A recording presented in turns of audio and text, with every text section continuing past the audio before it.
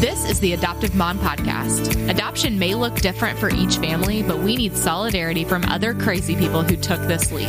And that is what we do here. We encourage, we build up, we share the wins and losses. We lean on each other, and we get through this together. Thanks for joining us.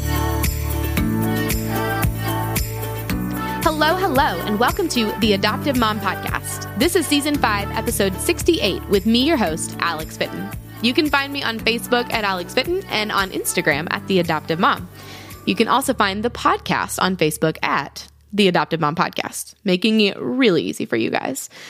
I would also love to thank Patreon supporter Geneva Miller for helping put out this episode of The Adoptive Mom Podcast. So thank you, Geneva. I am thrilled to death to introduce you guys to an amazing author and speaker today, Scarlet Hiltibidal. Scarlet is a very professional wife and mother. She is the author of Afraid of All the Things and He Numbered the Pores on My Face. She also writes a regular column for Parent Life magazine. Scarlet loves sign language with her daughters, nachos by herself, writing for her friends, and learning how to be a pretend farmer with her husband in Middle Tennessee. She's also the bio mom to 2 and adoptive mom to 1. All girls, you guys. Her book, Afraid of All the Things, has become a new favorite of mine. You guys, it's so good. It feels like it was written just for us as adoptive moms. So she and I talked about fear and the role it plays in doing hard things, and I'm so excited for y'all to sit in on our conversation. But first, I want to tell you guys about my weekly newsletter. Every Monday morning, I send out an email with a Devo or a note from me or something on my mind. Also photos that I don't usually post anywhere else, fun stuff that I'm into that week, and direct links for the week's episode. If you're not a part of the club, you're totally missing out. It's free, and sometimes I even send out bonus goodies and discounts and deals. So to sign up, go to theadoptivemompodcast.com/community. This week, when you sign up, you'll get an extra entry into the contest I'm running to give away a free copy of Scarlett's book, Afraid of All the Things. And if you're already on the list, I'll give you an extra entry anyway, just so you know. Okay, you guys, let's go hear from Scarlet.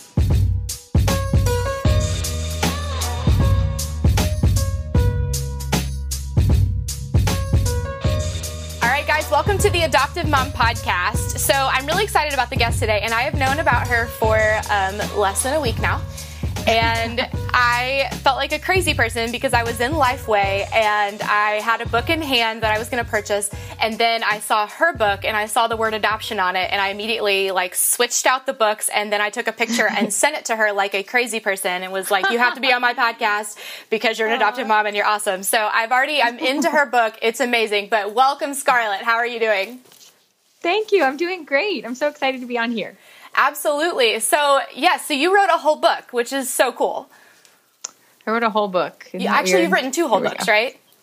I've written a couple books. I have another one coming out this summer I'm very excited about too, but it's not about adoption, so never mind. It's totally fine. That's like author goals, man, putting out 2 books within a year. Oh my gosh. Good job. Well, before we get into your story and all the cool stuff you're doing, just take a second and introduce us to your family. Okay. So I'm Scarlet, and my book is Afraid of All the Things, and my family is Brandon, who is working from home today, so he is supposed to be wrangling the animals and children out there. Hopefully that works out.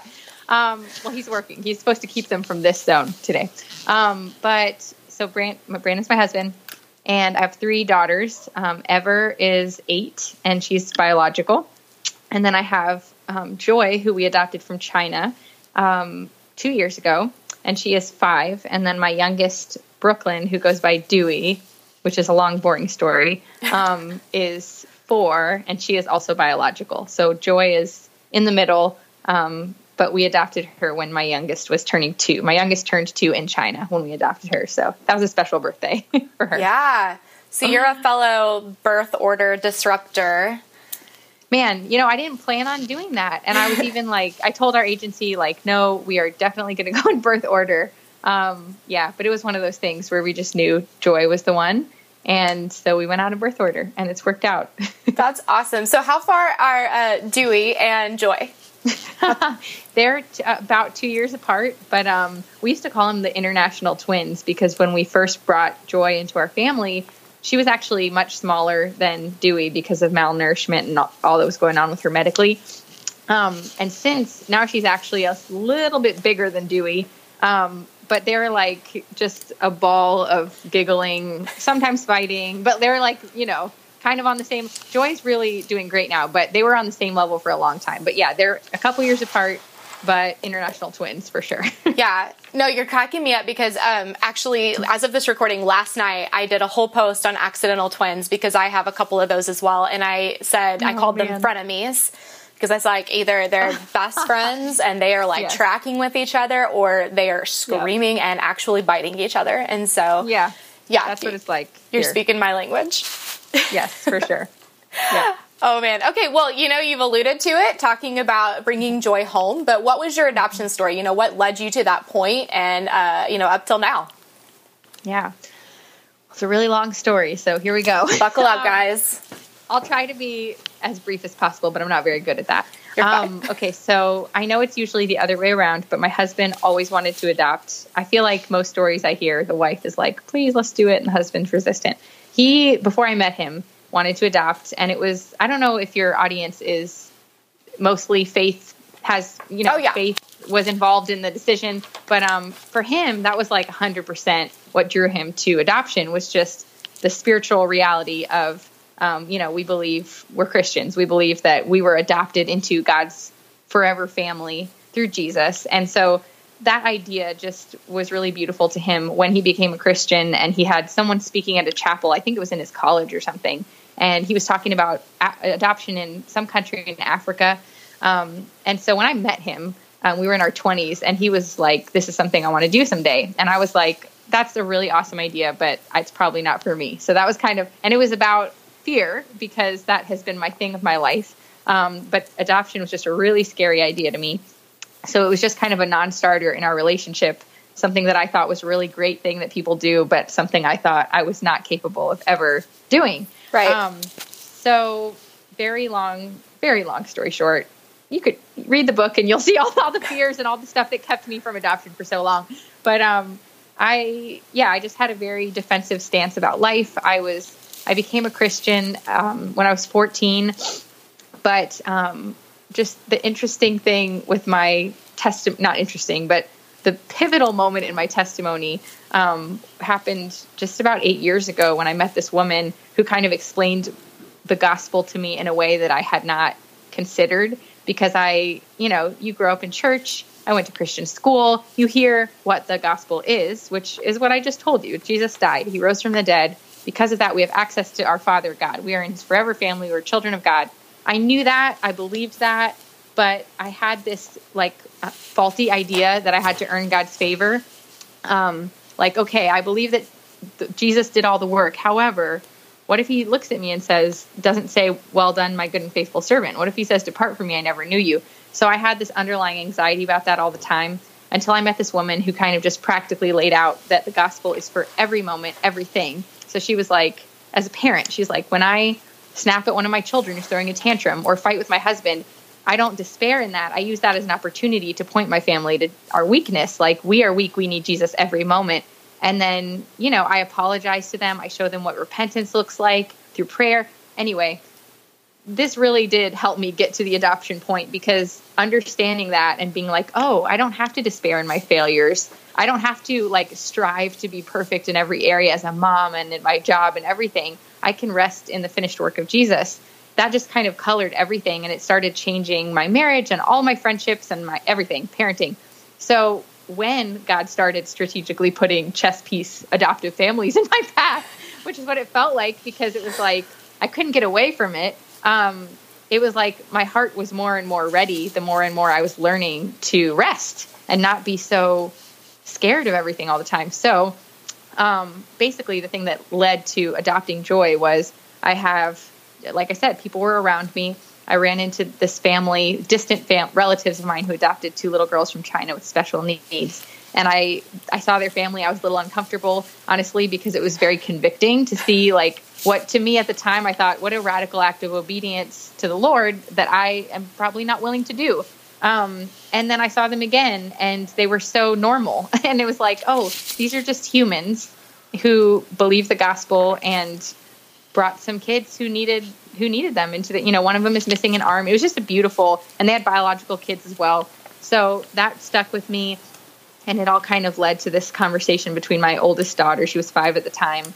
And God just kind of dropped the desire on me and all the fear. It was a very supernatural thing that's hard to explain, but I just started crying. I suddenly had this desire to adopt a little girl with special needs from China, and I had no fear about it. And I wasn't afraid anymore of the forms where you have to check off which gender or ethnicity or special needs you're willing to adopt. I was just like, no, I know this is what God has called us to. My husband was so immediately on board because he'd been waiting for me to catch up with him, And so we just moved forward. God led us to Joy, and it's been 2 years, and it's pretty amazing, the whole adoption experience. Yes. And that's so awesome. And I imagine it was pretty healing for you, just even to follow through on all the steps, and now she's here, you know what I mean? And I can only imagine, but I'm really excited to talk about how your book and adoption kind of came together. The concept for your book, because within adoption, as adoptive parents, there's so much fear involved. How are they going to end up? Are they going to have questions about their story that I don't know how to answer? Are they going to fall away from Christ, which is what we don't want? And I think that even though, within the gospel, there's even steps for that. There's grace for that, but we still get scared. We're still like, no, we have to fix it. It's up to us, and totally. And so I think that, a great segue into having that conversation about fear and adoption is just to talk about your book. And so I will admit I haven't had enough time to actually I haven't finished it. That was my goal, but I am not too much further past your story about that woman. And I will be honest, since I read that, even yesterday and today, I've had that on my mind in my interactions with my children, and just saying if my ultimate goal is to point them to Christ, how do I act? If my ultimate goal is to make them obey and behave, that's a different story. And so exactly, it's changing. It's changing my mindset even 2 days into it. So isn't that cool? It gives me chills because people who are very churched, my church is a, quote, gospel-centered church, which means we're just a church, but every song they pick and every sermon that they preach, they try to get to the heart of the gospel, which is what you're talking about. I lose my train of thought once in interview, so this is the moment, which is it's early, so it'll be fine. We're not into anything too deep. Hold on, what were we saying? Just how cool that God would use this mom in Miami, because I lived in Miami at the time. And it's I don't know her. We were together for 5 minutes at a retreat. And I have just been telling everyone how impactful that was on me, because it's when you're a Christian, you kind of feel oh, okay, I know the gospel. But then sometimes you just, have an interaction with a person in a room or a line in a book, and you're oh, wait, but I can actually have joy and peace, And that's what Elizabeth helped me see. So I'm so happy every time I hear that it touches someone else's life. And, anyway. That's so cool. But yeah, and I agree. I think that that whole joy and peace, our church actually just got done. We did a sermon series based on the book Forgotten God by Francis Chan. And that was something that he really impressed upon his readers, was just that if we believe what the Bible says, if we believe the gospel, and that the Holy Spirit gives us peace beyond understanding, why don't we live like that? And that was I know I just hit my microphone, so I'm sorry. And it's hard because, and it's hard because I was wired to be okay, well, I'm doing it wrong. I better strive more. And the whole thing is when you're just soaking in the truth of the gospel, of the good news, then it really does start to change you and help you learn to have that peace. So yeah, that's really cool. Absolutely. So just walk us through, obviously we definitely want you guys to go purchase the book, Afraid of All the Things. And obviously that will be in the show notes, how you can do that. But just give us an overview, walk us through kind of your outline of this book and what led you to write it. Okay, so like I said, what led me to write it was, it's been the biggest struggle of my life. I wrote the baby, I think I have it in here. I don't know. I wrote the baby rough draft of it when I was 9, because I always wanted to write books, and I was not a Christian yet. So it was just a list of a really long, 40-page list of scary things, which I call it a dark comedy. But it was like, so that's when it all started. But honestly, my interaction with Elizabeth is what made me want to write this book, because it's kind of a memoir. It's kind of my different seasons of life, how I have been so anxious and panicked, seasons I've gone on medicine for it because it was like out of control, seasons that I turned away from the Lord because of, I had a ectopic pregnancy that ruptured, and I didn't understand how could God let this happen. And so rather than running to him with my pain, I ran from him. And I just talk about how that shook out, which was not good, and like what brought me back. And then I talk about other times where I ran to him, and I got to experience that Philippians 4:7 peace that surpasses all understanding. And there's a whole chapter on adoption in here, but let me see. You said the layout of the book. I think it's, the first section is my fears do not define me. Oh no, sorry. Okay. My fears do not define me. My fears cannot defeat me, and my fears are not forever. And so it's just kind of this idea of like, I didn't write this book like I've conquered fear and so can you. Here's the how-to. It's more like, let's look at Jesus, because we live in a really broken, sad, scary place, and he's our only hope, and he is real. And when we look at eternity, the things of this world grow strangely dim. Like, that's real. And so it's just, that's what it is. I hope that it brings hope to people. I tried to be really real in it with my struggle, adoption struggles. Adoption's really hard. Me and my husband say it's the hardest, best thing ever. It's been the best decision we've ever made for our family. It's also really, really hard. And like you said, really scary. And even though God gave me that peace in leading us into the process, when I met Joy, I was terrified because, we'll get into that, I'm sure, in a few minutes, but just there's been so many fears and new seasons and new fears, and Jesus is always with us. That's what that's the hope of the Bible. It's hope of God's word. And that's what I've experienced. And that's what the book is. So, and I tried to write it lighthearted to make people laugh, because I think that's important when you're scared, is to laugh. So it is very funny. In the first chapter, you talk a lot about appendicitis, and that is just really, really, really funny. I collapsed thinking my appendix was rupturing, which I can laugh about now, but I did not at the time. I just love that you carried it over and made it kind of like the theme of the whole chapter. Like, I was feeling, what did you say? I was feeling very appendicitis-y or something like that. I don't know. Oh no, my appendix felt rupture-ish. It did.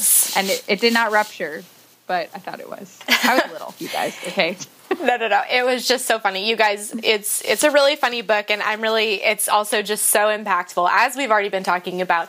But, so let's talk about Joy. Let's talk about some of those hard things. So, how old was she when you adopted her? Okay. So here's a brief look at Joy. So Joy was almost 4 when we adopted her, and all we knew about her, the form they give you of like all the special needs, and you check yes, no, or may consider. And so for Joy, before Joy, both my husband and I felt very yes about deafness. And it's funny because I don't think we had ever even interacted with a deaf person, met a deaf person maybe. And it was like, we didn't check yes to just deafness, but that was one that we were both like, I wonder why we both feel yes about this. It's like, I don't know. We just felt like we're going to adopt a deaf girl. It was weird. It was just from the Lord. And, okay, sorry. So I'm trying to condense this. So basically we had decided we were open to that. Our agency found Joy, and she was, like I said, not in birth order. And I had actually been looking at all those advocate websites, and I had seen her the same day, and I had sent her picture to Brandon, like, hey, she's actually not, it wouldn't be birth order, but we had already seen her picture. So when the agency called, I was like, are you calling about so-and-so? They're like, yes. And so we just decided then to like, just not say no. We weren't like, yes, we're going immediately. It was just like, okay, let's just take the next step and see what God does with this. And, after asking questions and getting a couple of video clips, we learned that she couldn't walk for some reason. She was not potty trained, and her size was like, she was the size of an 18-month-old, but she was almost 4. And all that stuff was not stuff we had checked yes to, but it was like, and we took it to doctors, and they were like, she might have some underlying syndrome. One of the doctors said, I urge you to not do this. Or he said, what did he say? I forgot. Something like that. But wow. He said I would proceed with really great hesitation if you're going to do this. And then I was like, okay, we're going to do this. Will you still be our doctor? Because we're going to do it. Because we prayed about it. We just knew, like, okay. And it was scary. And we had moments, a couple moments. And I remember one really important moment for me and Brandon. I was having like a wave of fear, like the day we had to decide yes or no to her. And the doctors were like, I told you.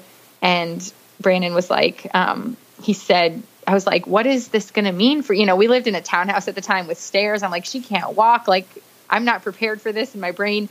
And he was like, we were praying about it. He was like, he said, we're never going to look, no matter how hard it is, we're never going to look back and say bringing any orphan into our family was a bad decision. Like, no matter how hard it is, she's a person and she needs a family. And let's just, and we both decided, okay, you know what, let's just say yes. So we said yes.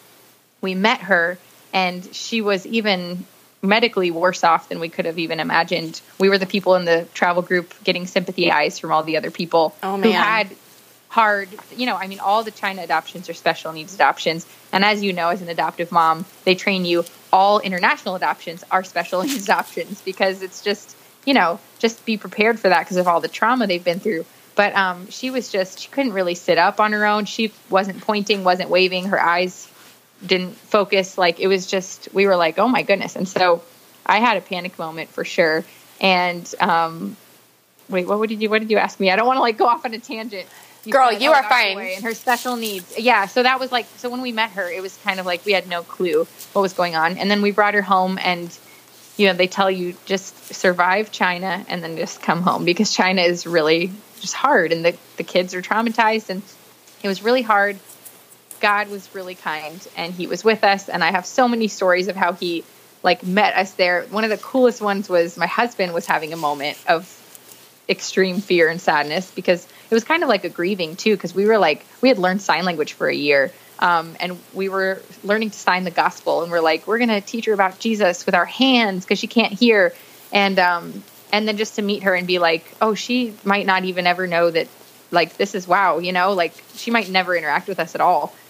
We were on a bus with the travel group, and anyway, long story short, the Holy Spirit reminded my husband of Romans 8:15, which is, for you did not receive the spirit of slavery to fall back into fear, but you've received the spirit of something as sons, by whom we cry, Abba, Father. Or he couldn't remember the second half of the verse. And it's you've received the spirit of adoption. And it was so cool, because he was like, what is that verse? And he had to wait to like check his Bible to see that was the verse God gave him. Like, you are my adopted son. And that was so comforting to us. And anyway, we brought her home. We found out she had more medical stuff we didn't even know about. But after so many doctor's visits, our main pediatrician said, I really think that her main problem was neglect, and that she's going to recover from all this and be fine. And that has been the case. I mean, it's been a miracle to watch her recover, because she is like advanced in her communication. She's fluent in sign language. Her physical therapy just ended because the lady's like, she can do everything now, so she doesn't need me anymore. And I know not every adoption story is like that. And I have so many stories that aren't adoption, that are just hard things in life that I've prayed God would change and restore, and a miracle would happen. I write about one of them in the book, where I prayed for something and then the miracle I wanted didn't come. But I love giving glory to God when he does do these huge miracles. And Joy's life is just a huge miracle. She's like doing amazing. It's been 2 years. So that's Joy. Yeah. Oh, and girl, I mean, so you learned sign language, which is really, really cool. And I actually, I've shared you with a couple of my like signing friends that they're like, oh, I didn't know about her. So they're really excited to hear this episode, but also to read your book and everything else. So it's really cool that you guys stepped out and did something new and scary, for the sake of another kid. And I think that even in the adoption world, that's outside of our comfort zone. That's outside of our norm. We're saying, what can we handle in our home right now? Not what can we equip ourselves to handle in our home. And that was even our story. We adopted, and I think that, you said all international adoptions are special needs. I think that, we adopted out of foster care, and all of those are special needs too. So like, I've always said, if you're an adoptive mom, you need to be in counseling. Your kids need to be, you need to be surrounding yourselves with people pouring into you, because adoption it comes from brokenness. It's in and of itself, it is brokenness, and it's trying to restore something with God's grace that's broken. And so when you're taking things like that, and you're you're trying to work together with this team of people that you've surrounded yourself with to overcome some of these struggles, tying it back to that can be really scary, because there's moments where you're like, what if not? What if this doesn't work? Right. What if I am not enough? And so how did you overcome some of those, those realizations? Because I think that even though we have these pivotal moments where we're like, oh, I don't have to be enough because Jesus is enough, and then the next day we forget it. Totally. So like, what was your journey there to realizing, like, I'm not enough for this child. It has to be God. That's a really great question, Alex. And that's something that like you said, I have to remind myself every single day. And that's like the thing of this book and my life and the fear thing and everything in my life is I've realized and learned that I'm so forgetful of the truth of that. Like you said, that Jesus is enough, that I don't have to be enough. I forget that sometimes hourly. So like, I have to be really intentional about something that has been really life-changing for my husband and I both. Well, I'll say this and then I'll go back, but it's just preaching the truth of the gospel to ourselves and what God's done in our lives, because it's encouraging and because we forget it's true if we don't remind ourselves, and just getting friends and, like you said, counseling and community that's going to speak truth into you when you feel alone and overwhelmed. Because as an adoptive mom, yes. So like, okay, the first thing I thought of when you were talking was the moment we decided, like you said, to like learn something additional that we didn't plan on. I remember we checked yes, and then I was praying out loud, which I didn't used to do a lot. Now I do it a lot. But I said, God, why would we adjust our lives in such a, like, why am I going to ask my family to do this? To like learn, my whole family. I'm thinking of grandparents. I'm thinking like, why are we going to adjust our lives to do something like this? And the Holy Spirit, it was one of those like rare moments where, God is talking to you, in such a specific way. And he said, look how I adjusted my life for you. And it was the coolest moment because it was like, I had all this fear after we checked yes. And then it was like instant peace. Like, oh yeah, look how you adjusted your life for me. That's why my husband wanted to adopt in the first place. And that's like the biggest gift in this whole thing is how you can't forget the reality of what God's done for you when you are actively caring for a child, in this way. Anyway, it's harder to forget. But so one of the most impactful things for me was honest people, like what you're doing with your podcast and like sitting in living rooms with adoptive moms where they were like, hey, these are my real feelings. And this is how hard it really is. And I had a friend who said, and she was one of those chess piece adoptive moms that I felt like I was picking up one of my daughters from ballet, and she was on her way to another country to go adopt. And she just said, attachment is really, really hard because I have biological kids and it was natural and instant. They grew in my body, they came out, and it was like we were already bonded, but it's not the same with my new adopted child. To be honest with you, I had this like back of my mind judgment before I adopted because I thought, oh, well, I'm not going to struggle with attachment. How could you see a child who's in this traumatic situation and feel anything but compassion and an overflow of love? Like I wouldn't have said that. But it was clear by my response in China and by watching all the training videos where they were like, it's hard. And I'm like, yeah, but I'll be fine. And then I met her and it was hard and it continues. I mean, loving her is not hard, but it is hard to parent through trauma, and attachment is hard because you are parenting a child. Like you said, it's all born out of I forgot how you worded it, but adoption is birthed out of trauma, like this child is leaving their family that they were born into. And so it's hard for them and it's hard for the parents too. And I think there's just so much grace in being honest and having your people who you can be really honest with and loved. It's like I can say how I feel and still be loved and supported. And like you said, get a great Christian counselor who can support you, and just don't isolate yourself when you're feeling these hard feelings, because I don't know, you asked what my journey is with it. It is still something that because it's like parenting Joy is very different than parenting my other children. And so does she scream for hours on end anymore when she sees a picture that reminds her of who knows what? No, we're past that early trauma stuff, and she is unbelievably well adjusted for what she's been through. But she has unique struggles. And she responds very uniquely, not like my other children who have had constant love and attention their whole lives. You know, it's just different. And I don't know what I would do without the support that I have I'm going to counseling next week. Okay. That's real life. Like, I'm going to go to counseling next week. I am honest with my friends and my friends are honest with me, and we all love our kids. And it's just really great to have the support of like, what you're doing is so awesome, Alex, because it's like, if we were all just in our little individualized homes trying to get through this, how would we get through this? I don't know. Because like you said, we'd forget the truth. We'd forget, that we don't have to be enough. You know, the world says you're enough, you're strong, but I believe that the Bible teaches the opposite. We are not enough. We are weak. We need to be dependent on the Lord for every breath. And that's the most freeing truth ever. And that's my journey with it. I'm still in it. I don't know. I'm still learning, and it's still hard and beautiful. And This episode of the Adoptive Mom Podcast is brought to you by Smiles Are Wild, a branch of Pediatric Dental Associates and Orthodontics. Smiles Are Wild is a podcast and a blog dedicated to partnering with parents on not just dental hygiene, but on keeping our kids from hard places healthy in every aspect of life. One of my favorite recent blog posts of theirs was on partnering with your child's teacher to ensure our kids have the best opportunities possible. Amy Morgan talks about all kinds of ways to make appointments, travel, school breaks, and more survivable for parents of kids from hard places. You guys, that's us. So check them out at smilesarewild.com/blog and hear the Smiles Are Wild podcast wherever you like to listen.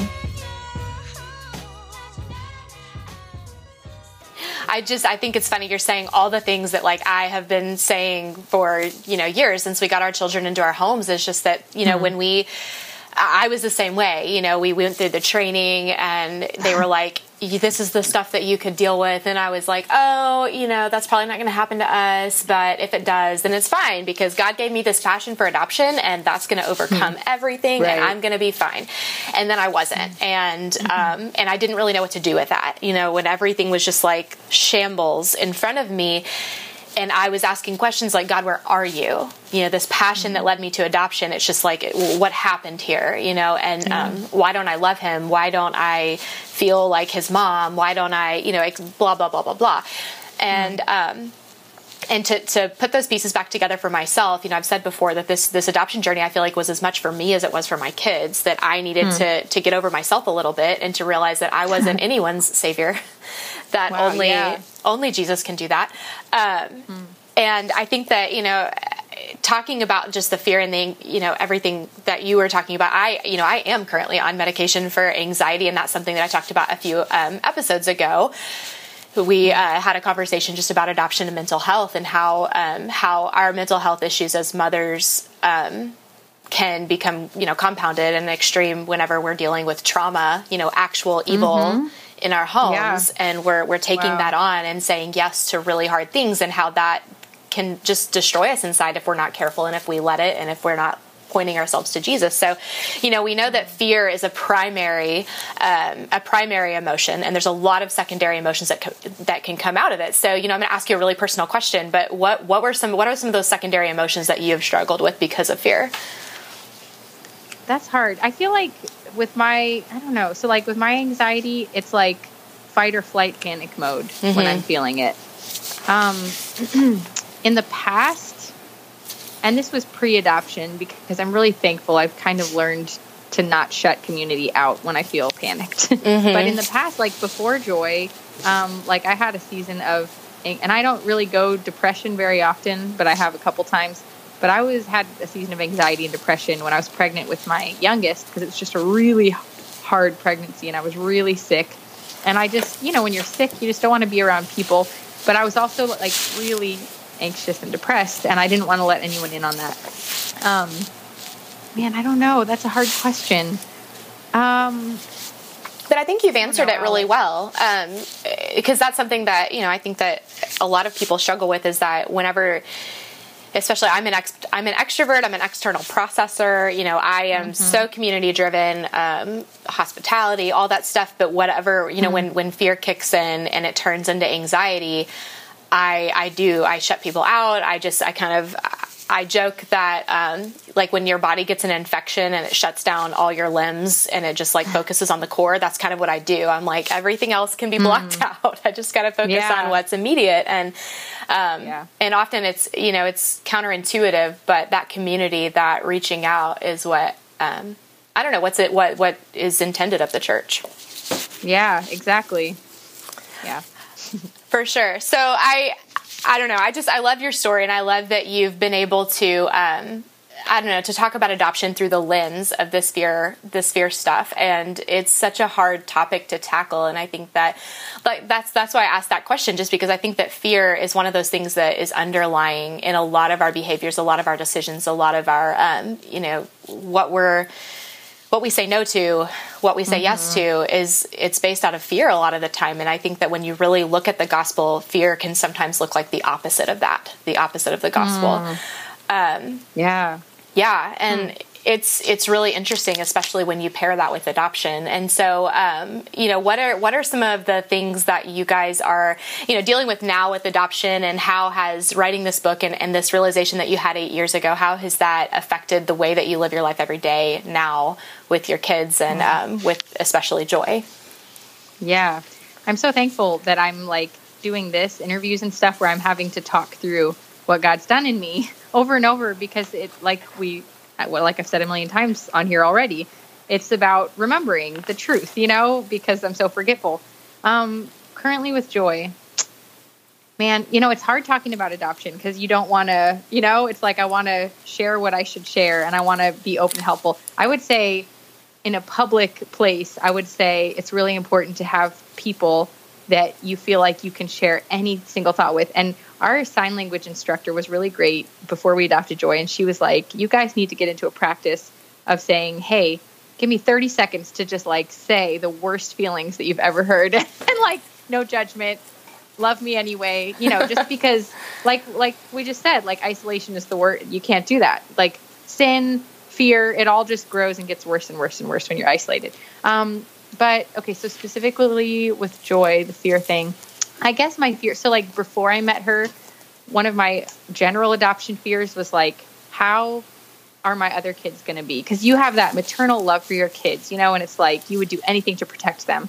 You're going to bring an outside child in and say, this is also my child. So I had fear about, is she going to be aggressive? Is she going to be loving? Are they going to love her enough? Are they going to be jealous of each other? Is she going to think I love them more than her? Are they going to think that I'm giving her special attention because she's adopted? All those fears. So have they gone away? No, not totally. I mean, it's like God gave me peace and rest and totally everything we needed in the process. And then bringing her home, it's like, they're regular sisters. They love each other.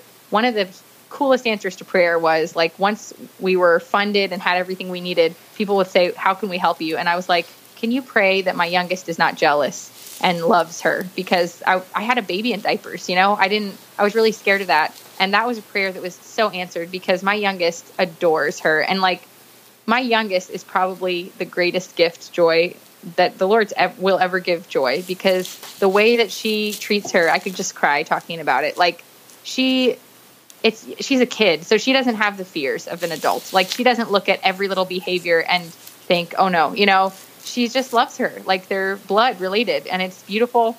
Okay, here's an example. So I'm going to be a little bit vague, but this is just an interesting thing that goes with having a deaf kid. So she has a hearing aid where she can hear, but she can't speak. And she can hear under like the perfect circumstances. So in a quiet room, I can just talk and she now understands English. But in a restaurant or in the pool, she can't. We sign, but we try to sign and talk at the same time. But anyway, I heard some sister fighting happening. When you're a mom, you can tell what the screams are. It wasn't a pain scream. It was like a, sorry, that was kind of loud. I heard some sister fighting. I went in and, you know what? I'm just going to tell this full story because it's fine. Okay. I just decided I'm going to tell the full story. I love the processing as you go. I'm processing as I go. I'm like, you know what? This is okay to share. So I went into the room and I was like, what happened? And then Dewey was crying and like holding her neck. And then I was like, what happened? And then I said, and I'm signing, Joy, what did you do to Dewey? And then she signed, I choked Dewey. And so in my brain, the fear of like what I just told you, what I was afraid of before I ever said yes to adoption, like, did she just like try to strangle my youngest daughter? Like, what is going on here? I was really upset. I like sat her in a room, tried to like be calm, like what on earth is happening? I go in there and I'm looking at Joy and I'm like, what? So I start signing with her, trying to get the story out.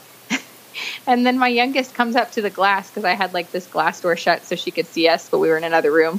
And then my little one was like signing.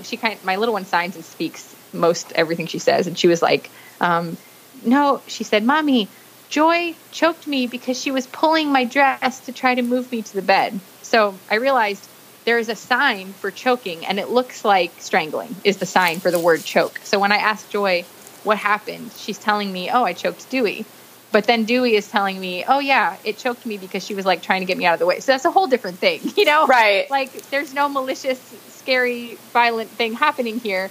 And so to answer your question, stuff like that is hard because it's like, I don't know, I don't know what Joy's past is. And that's a hard thing. Adoption and the trauma, it brings new hard things that weren't in your home. It brings them in. And so I don't know. So you said, how does like what I've learned and what I wrote about affect that?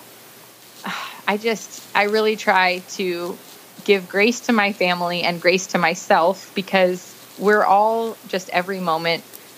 I want our home to be a home where we are all pointing each other to the Lord and forgiving each other freely, and where I want them to remember that I apologized a lot. Like, I think that's really, really important, and not like in a way that's like, I'm the worst, I'm sorry, do whatever you want. But like when I can recognize that I did something wrong, like maybe I was not gracious in how I signed or spoke to Joy, then I want her to see me having remorse and saying I'm sorry, because that's huge, because even if we tried to be perfect moms, perfect parents, we would not be able to, Romans 3:23, we cannot do that.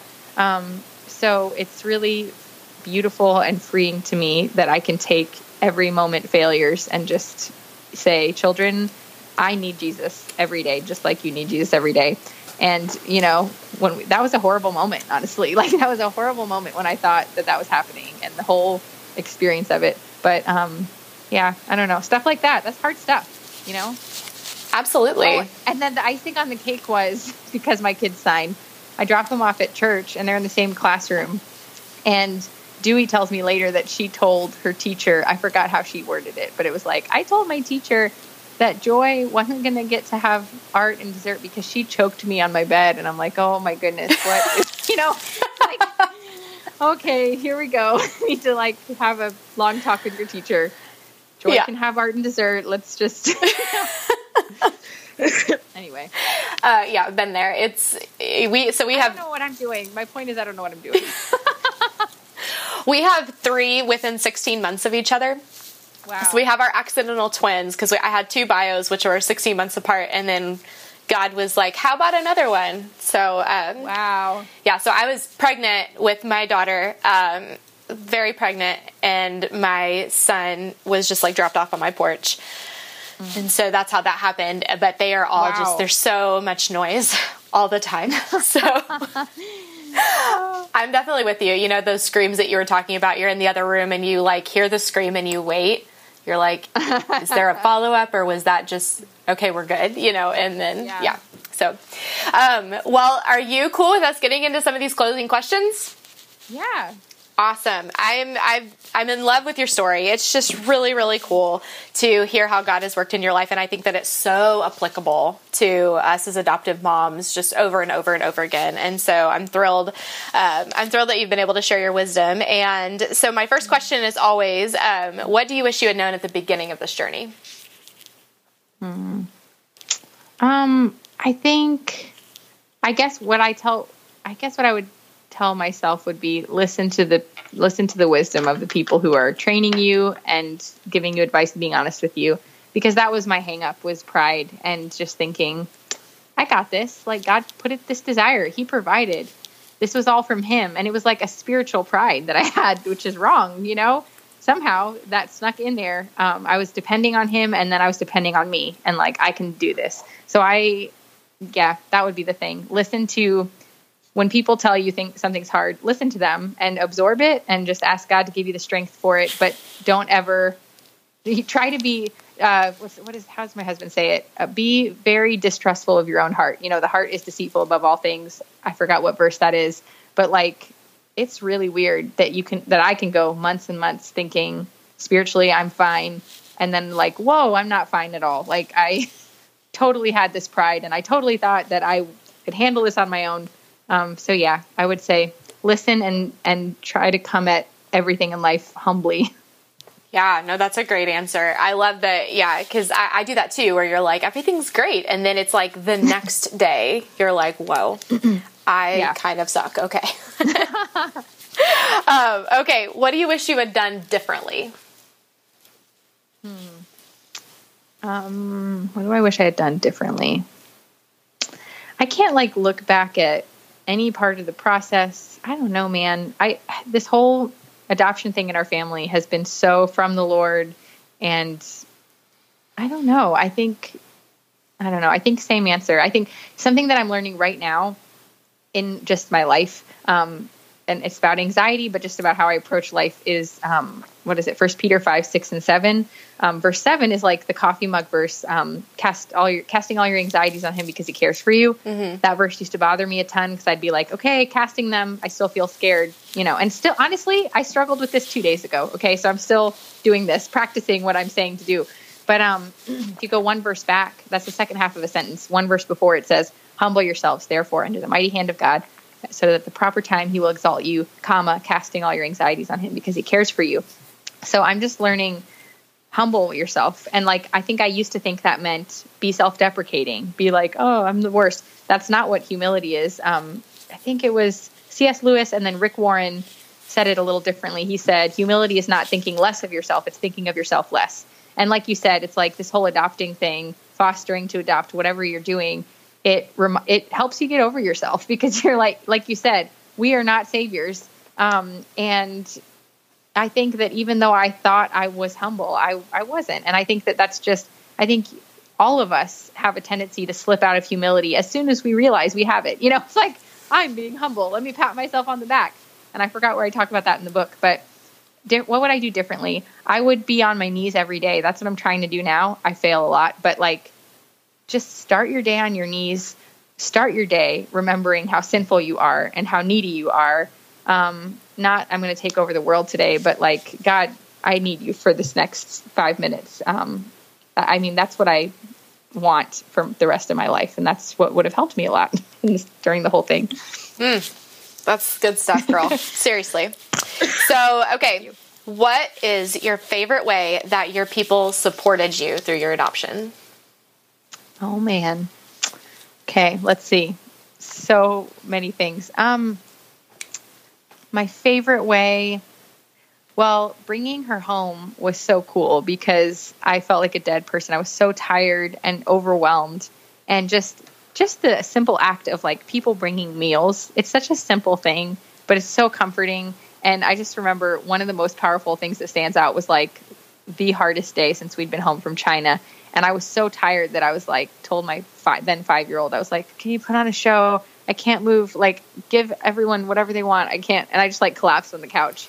We had jet lag still. And then I heard my phone ding and I didn't even look at it. And it was my friend who had found out how to make Joy's favorite food that she had in China, and like homemade soup noodle. And she had left it on the door and then just left because she knew I was not up for smiling and having company.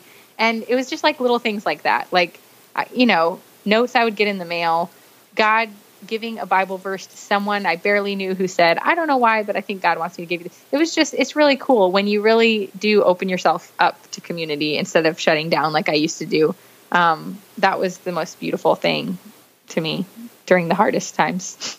And what a specific, thoughtful thing to do, to not just make your family a meal, but to, to reach her heart in a way that, it wasn't in-person interaction between her and your daughter, but it was still reaching her heart in a way that she knew how to do that. And that's just really cool. Awesome. Yeah. And so the flip side of that is always, what is the way that you felt misunderstood or hurt by your community? And I always ask that just because I think that people need to know. They need to know what, what not to do, kind of. Yeah.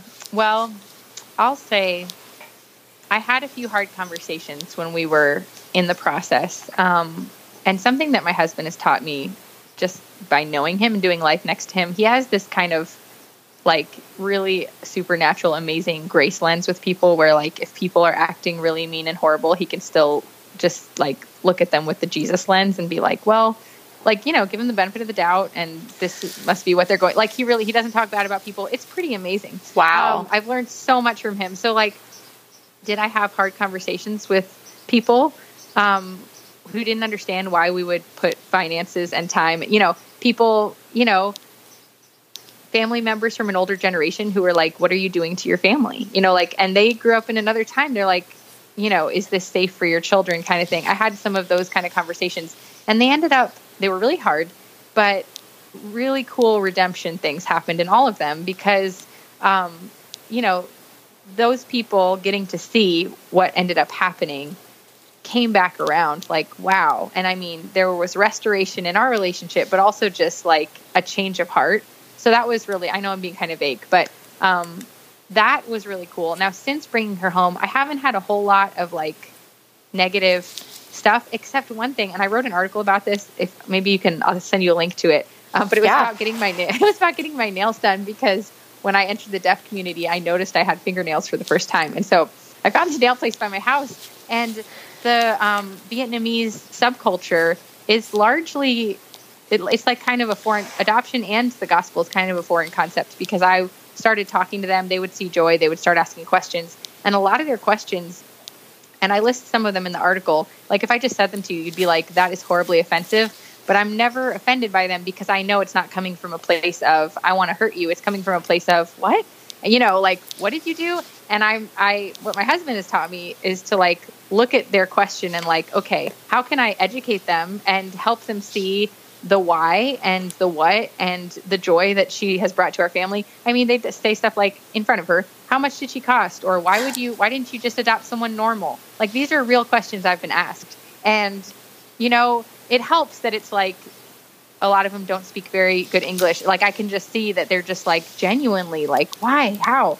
And so, while I could be offended by that, and I'm sure it'll be different as Joy grows because I want her to know it's not okay for people to say that, but when I first brought her home and she was like sitting where she couldn't hear, it was like, okay, well, let me tell you why. How much did she cost? It's a lot of money, but our church family came around us and they supported us. Why didn't we adopt someone, quote, normal, like you said? We felt like, we believed that we were adopted into God's family. We believe that we have special needs and that God, took us into his family. And we wanted to do that for, so it's like an opportunity. So is that to say I haven't had hard conversations? No, like, of course I have, but that's what my husband is teaching me. No, that's a great answer. I think that, having grace for those people is really hard, especially when we're hurt already, Yes. When we're coming from a place of, we're already a little raw and it doesn't feel like we can take those things, but still having that grace, man, that's a God thing for sure. So besides your book, what is your favorite adoption resource? Oh, that's a good question. I love everything that Lifeline Children's Services puts out. They were the agency we used.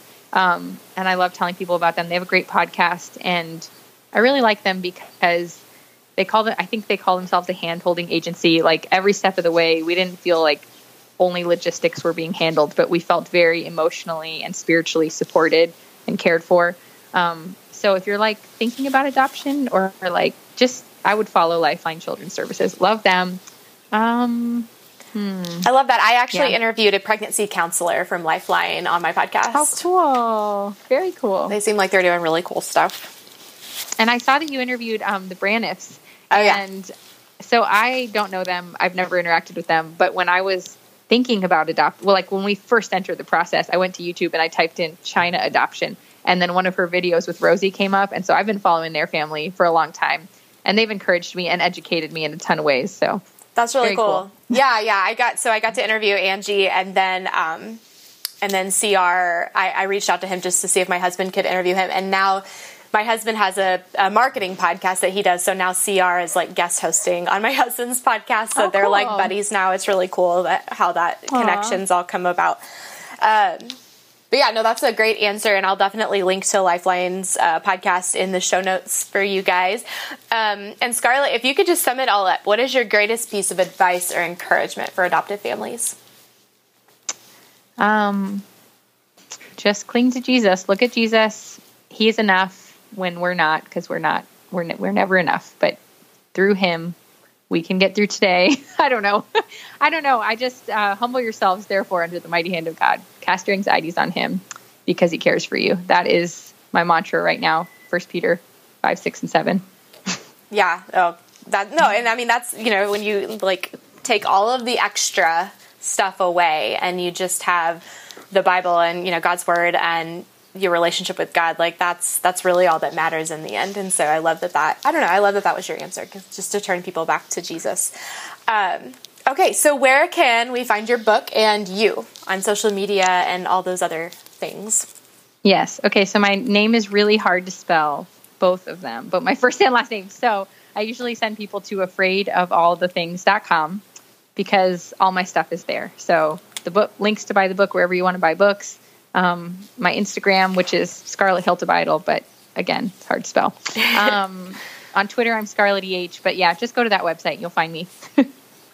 Yes. And I will, of course I'll be sharing this and I'll tag her and everything. But Scarlet, I'm just so excited that you sat down with us. So, you've had just amazing things to say, and I'm so grateful. You're so encouraging. Thank you so much. I've loved it. Thank you so much for listening to the Adoptive Mom Podcast. I hope you found encouragement here. I need you to know that you are enough and you're doing a great job. We are all in this together, and I am over here cheering you on. Don't forget to check out show notes for this episode and other resources at theadoptivemompodcast.com. Thanks for joining us.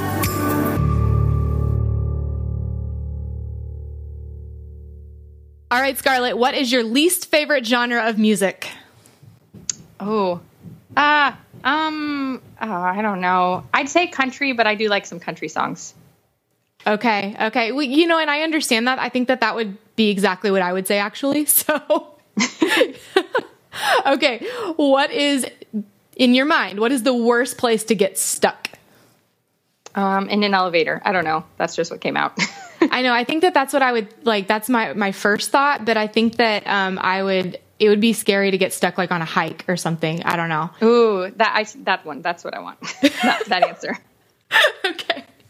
Okay. Who have you been told is your celebrity doppelganger? Oh my goodness. Okay. So I've heard, what's her name? Brittany something, who died a few years ago, who was in Clueless. What was Brittany her name? Murphy? Yes. People told me that. And then there was a girl who was on Dancing with the Stars 10 years ago. And she seriously, people were like, oh my goodness, Scarlet, I had no idea you could dance on Facebook. I'm like, I can't. But I think I posted, the Facebook memories thing, it pulled up, I don't know, it was 10 years ago. This is what you said. And I was like, I can't believe I won. And I was joking, but some people thought I was serious. Anyway, I don't know her name, but there's somebody out there. Okay. Yeah. I'll have to look that up. That's hilarious. I can totally see Brittany Murphy though. So that makes sense. Yeah. I don't know.